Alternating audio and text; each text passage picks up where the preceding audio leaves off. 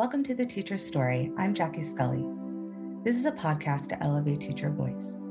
In this program, you will hear teachers sharing their journey into this profession and their ideas for education.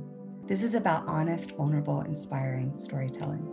It's a time and a space for teachers to share their ideas for the future of education. Teachers are beautiful beings who give their heart and soul to their community. They're innovators, they're inspirational, not only to children, but to the people around them. And they deserve to share their voice. So welcome to The Teacher's Story. Enjoy.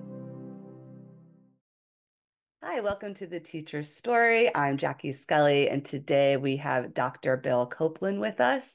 I'm really excited to have Bill with us today because he's quite a background. Award-winning educator, professor at Syracuse University, has written hundreds of books, has worked with so many high school students throughout the country. So I'm really excited to dive into your experience and your expertise today. So thank you for being here. Oh, I'm very excited in talking with you. I see that we have some similar views. That's great. Thank you. So my first question I always ask my guests is, what inspired you to want to get into education? Was there something earlier in your life, or did it come kind of later on? What happened was I graduated high school at 16. I had skipped a year, and my father had an eighth grade education, and I thought I was going to college to get a career. And in my first class, there was this English professor teaching me Chaucer. And this was such a shock to me, and still is a shock to me, that I was extremely angry and confused. And I was at a small college, Washington College. I transferred to Johns Hopkins, where it was even worse. And I realized a long time later that they were trying to make me a scholar, and I wanted to have a life. So there was this disconnect between the education system and my goals. I just couldn't understand it. So I went through Hopkins, and Hopkins at that time, as far as I know, had no career advising at all. They didn't even have a center. They probably do now. And then I thought, oh, international relations interesting. Maybe I should go in the Foreign Service. So I applied, and I applied, got to the final round, and then they said they'd come back when I grow up. But in the meantime, I had accepted a graduate school at American University, which had a School of International Service, which isn't exactly what is normally thought as scholarship. And while I was there, they thought I really knew what I was doing. I mean, they had me teaching freshmen in my second year of graduate school, and I loved the teaching. So that's how I got into teaching. Then I graduated. I got a job first at Wayne State, where I was further faced with this problem of Wayne State's supposed to help the normal person in Detroit, yet the professors are trying to make scholars out of them. And it's all they wanted to do was get a job. And I thought it was completely inappropriate. At the same time, I started publishing a lot of books and articles. A publisher said, "Can you write a book on this?" I said, "Okay, I wrote a book. I don't know." I was very lucky to publish a lot. I published a lot. They made me an associate professor in 2 years and gave me tenure in 3 because they were trying to keep me there, and they gave me raises. Wow. Then I had sort of a moment where I said to myself, "No, wait a minute. You're getting into this machine, and it's wrong." So I went to the dean of arts and science at Wayne State, and I said, "I want to teach your 2,000 student intro to social science." They use graduate students, and then I would run it. And he said, "No, you can't do that." And I said, "Why not?" He said, "Because we want you to publish, because we want to be famous. We want to be the Ann Arbor of Detroit." Okay. I said, "Well, I don't buy that. I'm not doing that." So I was able to get a job at Syracuse, mainly because I was a very successful scholar, not because of it's never about the teaching in universities. It's always about research. So I got there, and through a series of experiences, I decided I'm not teaching this stuff. I'm going to teach students. I'm going to help students learn how to succeed in life. That's my Mm, purpose. And I fortunately ended up in a position where I got my own course numbers and I could determine the curriculum, and I had no faculty. mm, It was like a position. So I developed this program called the Policy Studies Program, the purpose of which is to prepare students for skills that they can use if they get into politics or government, into policy. I created this major that became very, very successful. It has over 250 students now. And I ran it for 45 years, and it's been taken over by another department, and they're keeping the same structure. And as I developed that course, the first thing that I figured out was I don't want to use graduate students as teaching assistants. The first year, I got two graduate students, and I was teaching my course. Universities do it. You give the lectures, and then twice a week they meet with the graduate student. That's the typical. So I went in and listened to them, and they weren't doing what I wanted. And in fact, then I realized they didn't even know what I wanted because I met them 2 weeks before the school started. So I made a vow to myself, I'm never using graduate assistants again. However, I wanted to teach a course where there was a lot of writing. And I'm not, and the course had 150 kids in it. Now I wasn't going to read 150 papers 5 times. So I came up with the idea of using undergraduates who took the course the semester before. mm, And I built this on undergraduate teaching assistants. And that then meant they were teaching me when we were planning the course. I would say, what do you think of this lecture? And they say, there's too many words on that slide. Or like, don't give 3 examples, give one. So they were training me. mm, Um, they themselves became a force because then they would recruit students. And the number of successful students real winning all kinds of things, and most importantly, big time jobs like for mm, 75 to 100,000 a year, um, developed out of these undergraduate TAs. They became a cult who then recruited others. And they were, of course, very snobby. They thought they were special, which I tried to tell them they're not special, but they also taught me things like I should put community service in my course. mm, So I did. I should have more interactive things. So in a sense, they educated me. I agreed with their premise, which is that, and students must be engaged. If they're not engaged, what are you doing? So I developed that and became very successful. And then I started to take the skills approach into high schools and run programs. And today I have a program called Skills Win, where I've created, actually, my students have created like 50 little exercises. Like, for example, a typing competition. They don't teach typing in school anymore. So the kids don't know how to, this is how they type, right? They type with their things over the cell phone. So I that's one of them. Then I'm a big fan of Dale Carnegie. So what I had them do Dale Carnegie speeches of how they faced a problem, got somebody to do something they wanted them to do, by influencing them, just being nice to them. And then there were other things like goal setting and everything you need. And I have a set of 10 skill sets with 38 skills that was published in a book. I wanted to just like highlight, I like that you, because I teach at the high school level. So, I mean, we have a different type of, obviously experience and way of teaching, but I like that you use your undergraduate students to help you because I truly believe that a good educator that really cares about the students will bring them into kind of the behind the scenes work, right? Like asking them, like, what do you think needs to be changed here or what should be added here? And you saw more of this kind of vibrancy coming from your undergraduate students and that they had more like buy-in and agency in what you were doing. And I think that is right there magic because it's not that hard to do. It's actually just really easy. You just ask your students for some feedback. but it could change the whole way your course, a class is run. So I just wanted to highlight that because I think that is a wonderful approach. And I like your honesty. I like that you're just like, the graduate TAs, they weren't cutting it.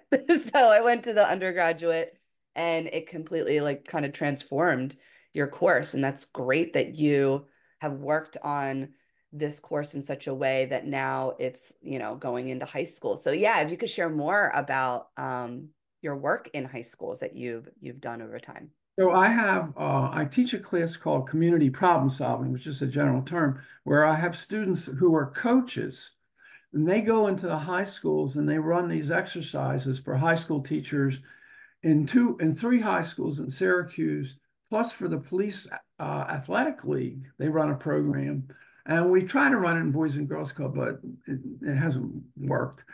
So basically my undergraduates are going out providing skills training, and I've tried to create what I see as a skills gymnasium where kids practice skills, and we create exercises where they can practice the skills.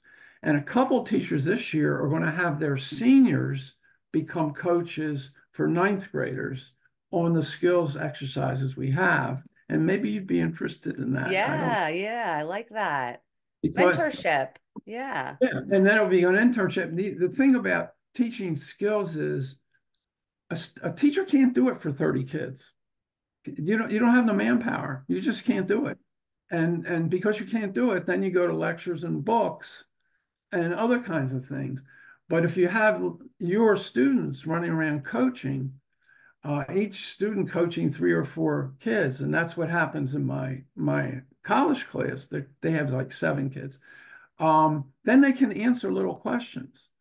Um, and we try to teach them. I mean, we want them to be able to use Excel and Microsoft Word well. Well, you can't do that by giving a lecture. Right.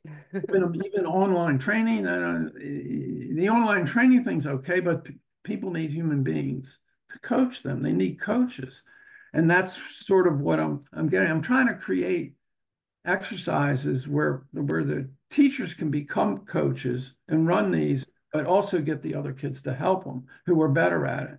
And it's been transformative at SU. And it's very, and it's had a big impact in high schools where they teach my freshman course. So I think you're in partnership. Hmm. You're in Hmm. partnership. One thing I realize is, well, if I give a lecture, a third of the class won't even know what I'm talking about. The middle group will sort of follow it. The top group will understand it.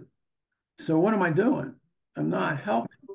And there's also an equity issue in this Hmm. because everything is set up to get good grades, to do well on tests, then they go to college. The resources go into that. No, I'm not against honors programs. It's okay. I just want as much money spent on other programs as honors programs. Um, and that leads to a lack of equity because when they get to college, the normal non high performing student has to take like the liberal arts core, which is 60 courses. The strong students have already gotten that out of the way. Hmm. So what are you doing? You're punishing the weaker students yet again. Hmm. You're giving a free ride to the better students. And the Hmm. better students are not so much better anyway, if we really want to get at it. If you talk about the skills like people skills and other kinds, Hmm. that's not the high performers on tests. Right. That could be or could not be, right? They're very good at strategy. That's it, basically. They know how to play the game very well. I mean, sometimes the highest achieving students are the ones that just know the system so well and they know how to work the system. And the ones that usually are the most brilliant are the ones who they excel in hands-on, project-based, creative, problem-solving types of assignments and projects. And that's usually lacking in some of these like schools that are pushing to, go into college and then they go and It's if we keep focus on memorization or just, study a whole bunch of content, take a test, you do really well on tests, like it's really just, again, training strategy. It's not actually helping you learn. It's not really, I think, benefiting your cognitive ability, to just be able to do that. It's rote memorization and finding ways to answer these questions on a test. So I think that's the point that you're making there. Yeah, that's what I call the Trinity: reading, listening lectures, and taking tests. It's the Trinity, and it's very just. It worked in well, actually, my room it never worked, but Yeah. must have been the Middle Ages or something. I don't know, but it's insane. It's insane, and I felt that in high school too. I don't know how to teach history better, but I think the way of just making them memorize dates and stuff is not good. No, not at all. Well, I you mean, want to make it feel relevant too. They can go and find their own kind of argument about a time period in history. Like I teach history as well, and we're working on a research paper right now, and we're like, there's some structure to it because we're helping you with like how you do research and organize and take notes and do an outline before you write a paper. But you can pick your topic and you're going to go find the sources yourself, and you have to have discernment and you have to use your own critical thinking to determine what is valid and what is the argument you're trying to make. So the more you put on the students, the more you give them agency, they're actually doing more of that cognitive work instead of like spoon feeding them everything and then they're regurgitating it back. Yeah, you're absolutely. absolutely right. And, I teach this freshman course where the students choose a societal problem like poverty or whatever in their area and where they're from. And then there's all these prompts. They write 5 different papers that have prompts like, what's the problem? What's the cause of the problem? What policies might you do? All these little prompts. So they write 5, I call them modules. They're not term papers. They're very Mhm. structured. Well, when the students come in, like they'll come to me and I don't know where do I don't know how to find a public policy. I said, well, what's the definition? Well, it's a government action. I said, you can't find a government action in the newspaper, or you're telling me that? And that's because they were always Yeah. given the content and Yeah. then they spit it back. So they're Yes. really quite incapable. A lot of Yeah. Yeah. them. They need to be able to know how to navigate. I had a teacher at my current school who retired in 2020. It was a good year to retire. She felt like I planned that out well. It was just her natural time to retire too. And she said, it's not about what you're teaching the students, it's about how you can help them navigate information, navigate how to come to a solution. And they got to be able to be a little messy with their thinking, and that they're going to make mistakes and they're going to fail and they're not going to get to the answer right away. And that's the beauty of it, because that's really how you think in the real world, right? Like as an adult in the real world, you have to be able to navigate all kinds of things. So teaching those skills in high school, I think, are very important, because if you're seeing that by the time students are getting to college, they're like having trouble with, navigating sources and trying to like find it on their own, we need to be teaching that in high school.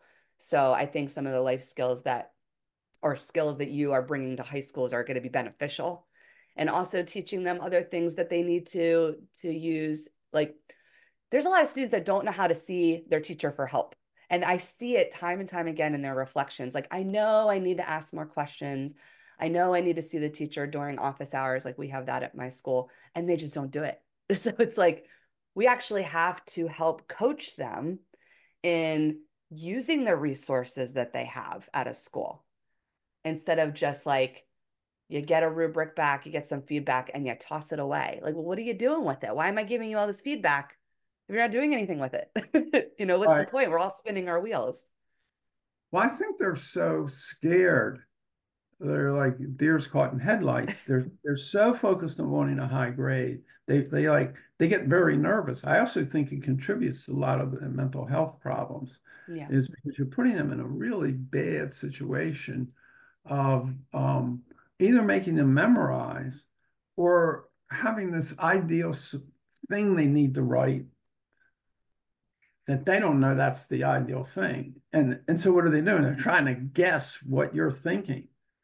And that's not very useful because it's threatening. And students are very nervous, and I deal with a lot of freshmen, and they're very confused. First of all, they're looking at this liberal arts core that has all this complexity that doesn't make any sense, and then they're worried about their grades. Mhm. And so I think I just think it's not good for mental health of students. And I'm Mhm. not blaming all the anxiety and all mental health problems on it solely, but I think it's got something to do with it for Mhm. some of the kids. So, and you just have to make them. When my class, I say, now, listen, anything I say, don't trust it because I just talk. I'm just speculating. I mean, I have some knowledge, but I don't have all knowledge. So when I Mhm. say something, you have to attack me and say, what are you talking about? Yeah, Because yeah.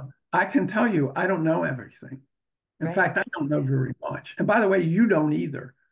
And what that's okay not to know anything. It's better to say you don't know something than to say you know something. Yeah. And you have to teach them humility. And that conflicts with, well, here's the real content, learn it. Because we know the content is completely speculative anyway, except maybe in the Yeah. physical sciences.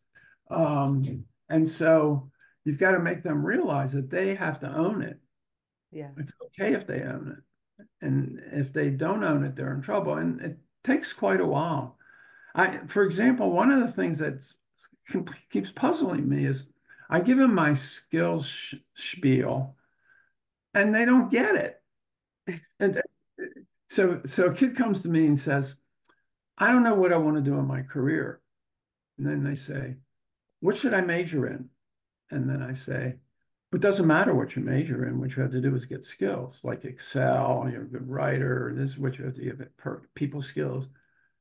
And after I say that, the next question is, well, if I major in sociology, would I get those skills?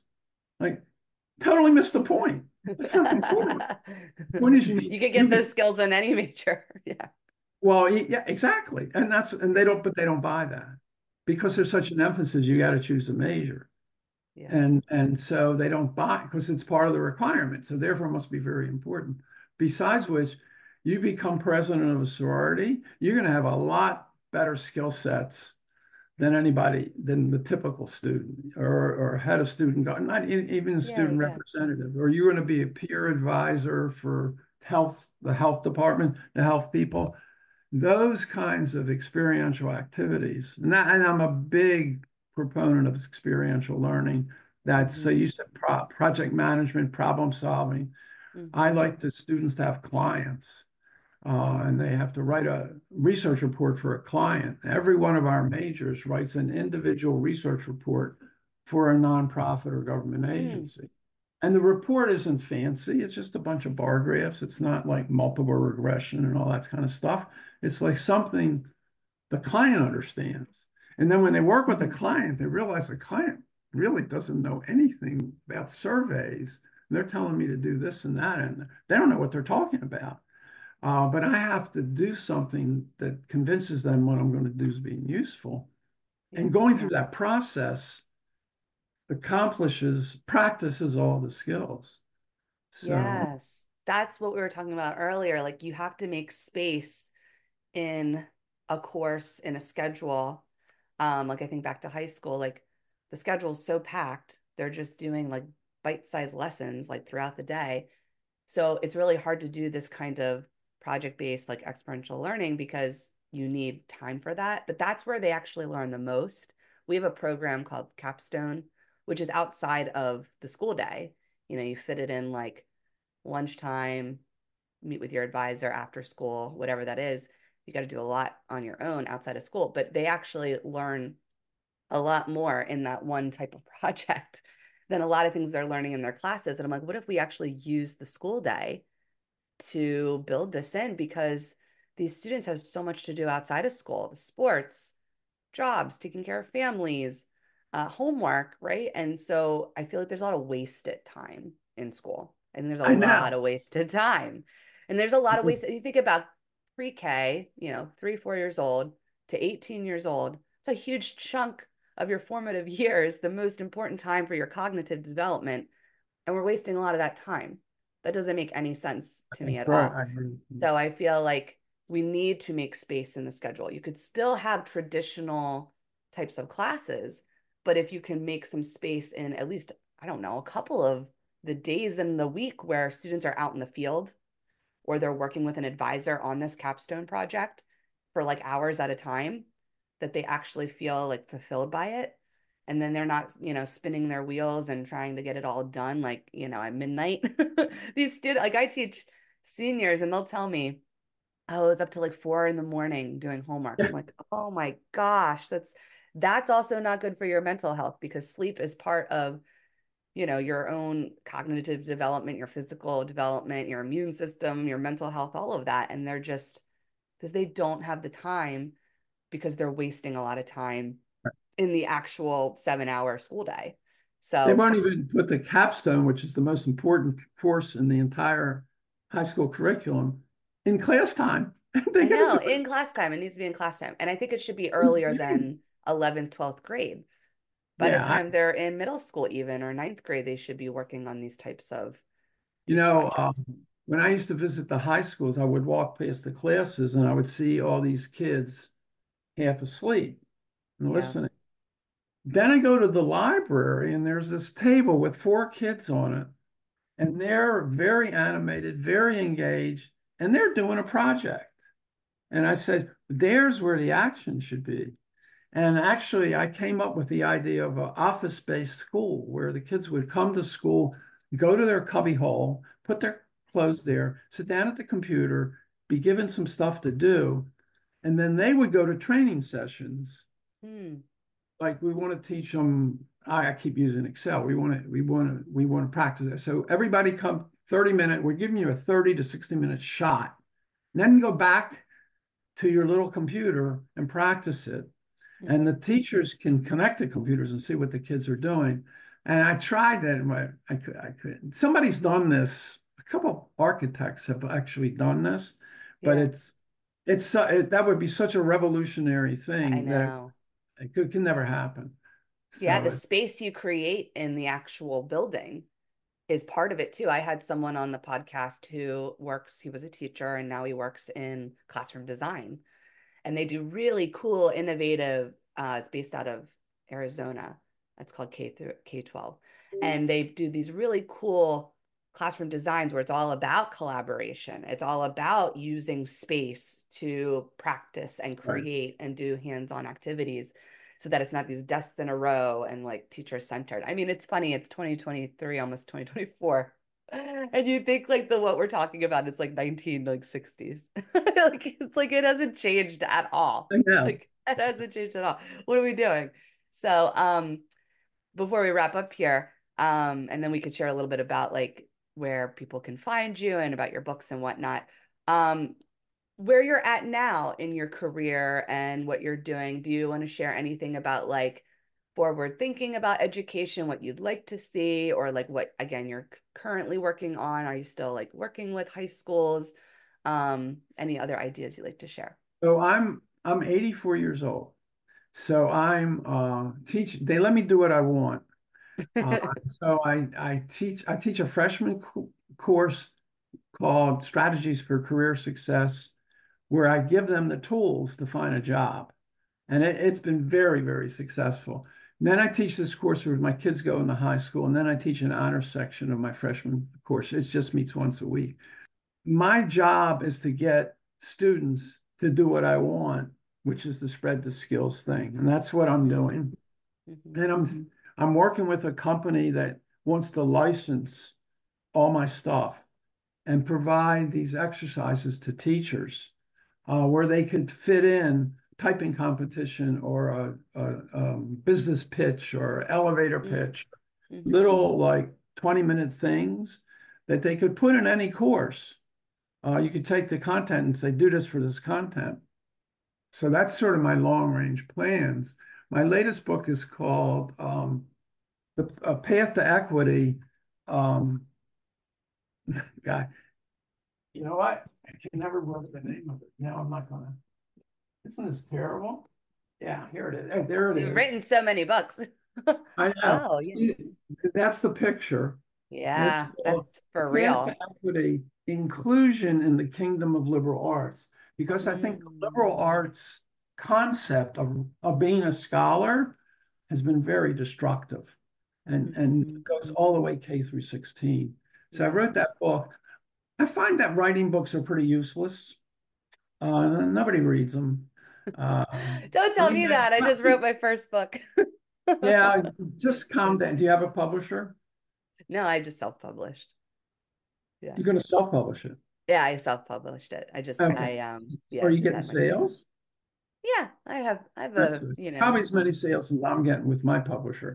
So, well, you never know what's going. But the thing is, you can talk anyway. I try to stop myself from writing this stuff, but I get myself writing it, and then I get disappointed. But I feel better because I wrote it. So I do that. So my main thing though is this. I think we could help change education by putting skills, first of all, raising the awareness of skills. And the skills are all kinds of skills, and getting teachers to do it within their own courses. Hmm. And so we're creating a series of exercises and other stuff I've done over the years that teachers could then incorporate, and the school system would buy a subscription and have the materials, and it wouldn't take a lot of training. Another one of these problems when you're trying to make change and you have these elaborate programs where the teachers have to sit and listen to people, like, no, I don't want you to sit and listen to me. Do you ever, how's the typing in your class? Well, they can't type and they make typos, proofread and blah blah blah. So okay, well, here's a 20 minutes exercise that you can do with them, and do it once a week, and they'll complain, but their typing word per minute will go up. Hmm. And also, it's a matter of the practice of the skill is what they don't do. They don't Mm, practice skills. So hmm. practicing typing and then seeing your word per minute go up will teach you, the more you practice something, the better your skill is going to be. And I myself am not a proponent of evaluating the performance. So, Mm, okay, they give an elevator pitch. It's more important they give an elevator pitch once a week than you tell them whether it was a good pitch or not. They'll figure yeah, out whether it's a good the pitch or not. practice, yeah. And have Practice. them do self-evaluation. I think self-evaluation is really important because, again, as an adult, you're doing it all the time. You have to evaluate like how you're doing either at a job, in a relationship, right? All the responsibilities you have. So this isn't all just career focused. It's just how to be a functioning adult in society, right? So you have to be able to self-evaluate, manage, go back to the Right. drawing board, all of that. And they can get a lot more out of their own reflection than the teacher just saying, here's all the things that I think you need to fix. And then they just fix all the things and then they think, give me an A. I'm like, that's not how this Right. works. Yeah. Oh, I think that next book out's going to be really important because there's a lot of inequities in education and we can't just push everyone becomes, a scholar. Like I believe there should be more concentration in schools, like through the K through 12 system, on trades, on entrepreneurship, on all the different roles that you can have in society, and not just like the college track or just like the liberal arts major track or whatever that is, but that students have to see all the different ways that they can advance into their adulthood. Um, because that's not really, it's still very much like this one track that's being promoted. Yeah, and it's forcing everybody into it. And that's why you have so many dropouts. Yeah. Sixth, seventh, eighth grade, by the time they get to ninth grade, that's where most of your top dropouts occur. And it's Mm. because they're not engaged. And they're not engaged because they don't know they don't understand why they have to learn this. Right. They don't And, see the and they're practicality of right. it.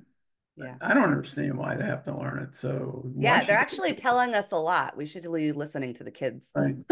They're giving us a lot of information just by putting their head down on the desk. It's not a behavioral thing. They're telling us they're bored. Right. Um, can you share with the listeners, and I'll put in the show notes, any information about where people can find you, any Okay. website, any other things? So my website is billcoplin.com. Um, Billcoplin. It's spelled like Coplin.com. And that will give them access to my Skills Win program, Okay. as well as the latest books. And I read my biggest seller book is called 10 Things Employers Want You to Learn in College. And Mm, it goes over all this stuff we just discussed, how you can use your extracurricular activities and getting a job and those kinds of things in college to develop the skills employers want. So that's the basic book. It's last published in 12, so it's been through 2 editions. And then the latest book is The Pursuit of Equity, which makes the argument that this liberal arts framework and the way things have set up has been extremely destructive of, hmm of both students and teachers. And the one positive note I have is I think the skills revolution is happening. hmm Because hmm if you look at what's going on, first of all, you have grade inflation, which I always thought was a good idea. Because what? Why? Especially if you're going to test comprehension and memorization. Right. You have threats to authority from both the left and the right about what's being taught, Mm, which leads to a breakdown of standardization of the content because you can't standardize the content. There's just too much of it, yeah. and you get too much in these curriculum, um, and that the students are not putting up with it anymore, True. and they're either passive or they're angry or they hmm drop out. And then you have the teachers being hit with all these new requirements and new approaches and on. It goes on and on and on and on. And then you have um, the attempt to develop mental health, SEL. hmm Um, SEL is really saying we have to teach students more. We have to teach them how to live. And I think hmm that's, I know a lot of teachers don't like SEL and they think and that's because of the way they run it out. There's all this stuff, more stuff, more stuff, Yes, stuff, it's the stuff. way that it is programmed or packaged. Yes. Yeah.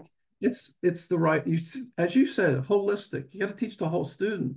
You have to hmm help the whole student learn. I don't even like the word teach. You coach Mm. them and help them I like learn. coaching. Yeah.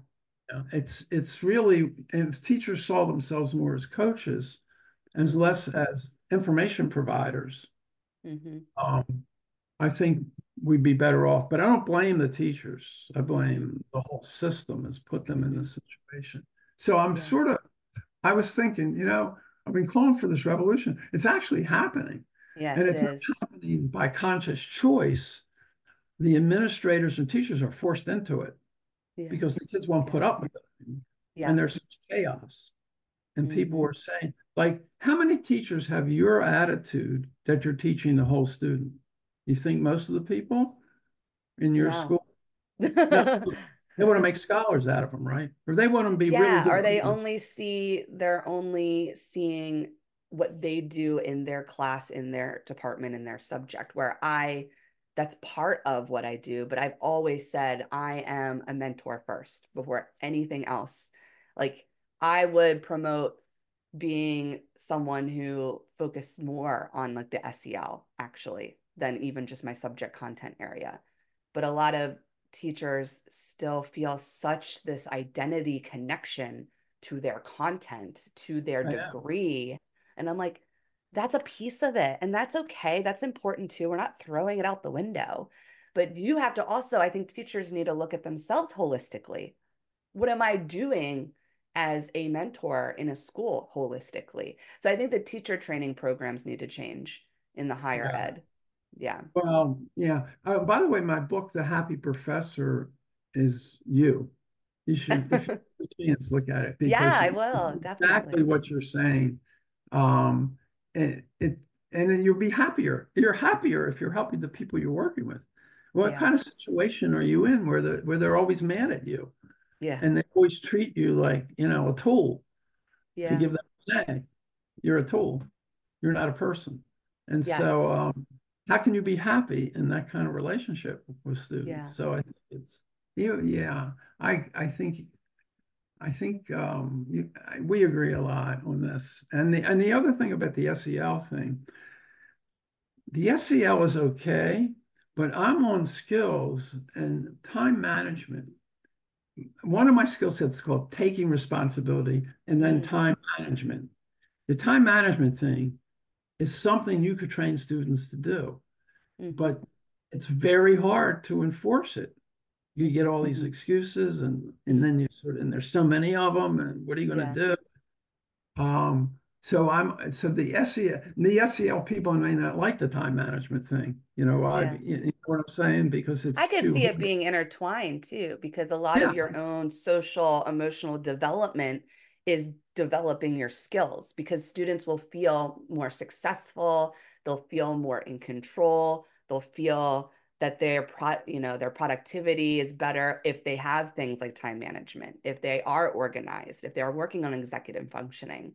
So I think we could see the overlap of both of them and how they can both kind of be intertwined into a program. But I really appreciate everything that you shared. And I'm just so grateful to have this connection and share your story here today. So thank you for coming on. All right. I've really enjoyed our conversation, and your students are lucky to have you. Ah, yours too. I could definitely say the same.